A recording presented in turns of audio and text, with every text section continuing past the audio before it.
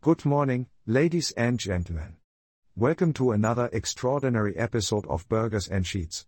I'm your host Andy van Helsing, and joining me as always is the ever-wise Casey. Good morning, dear listeners. It's a pleasure to be with you on this bright Monday morning. And Andy, might I say, your trusty duct tape seems to have come to your assistance once again. Ah yes. The magical powers of duct tape never cease to amaze me, Casey. It's the true hero of any situation in need of a quick fix. How was your weekend, my diligent friend? Well, Andy, as you know, the world of spreadsheets and formulas never rests.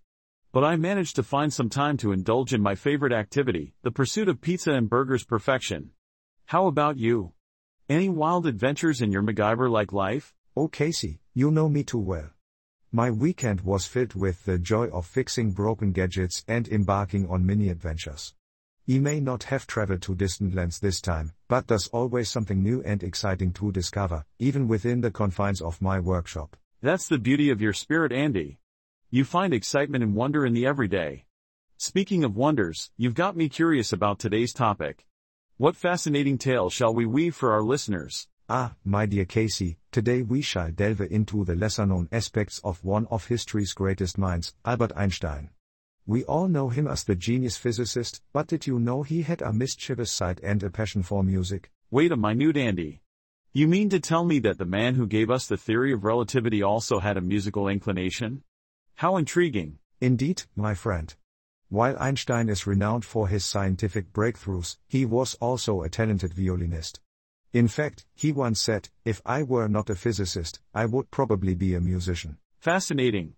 It seems there was more to Einstein than meets the eye.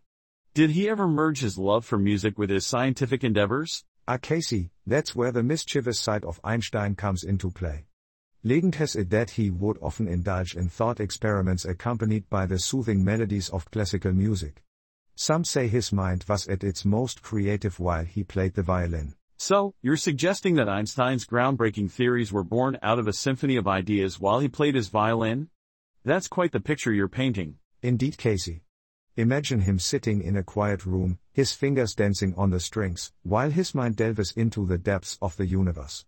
Perhaps he pondered the mysteries of time and space as his bow glided across the violin. A magnificent image, indeed.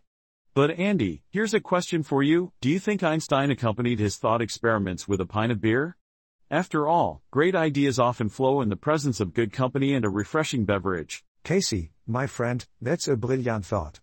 While there's no concrete evidence of Einstein's beer consumption during his musical escapades, one can certainly speculate.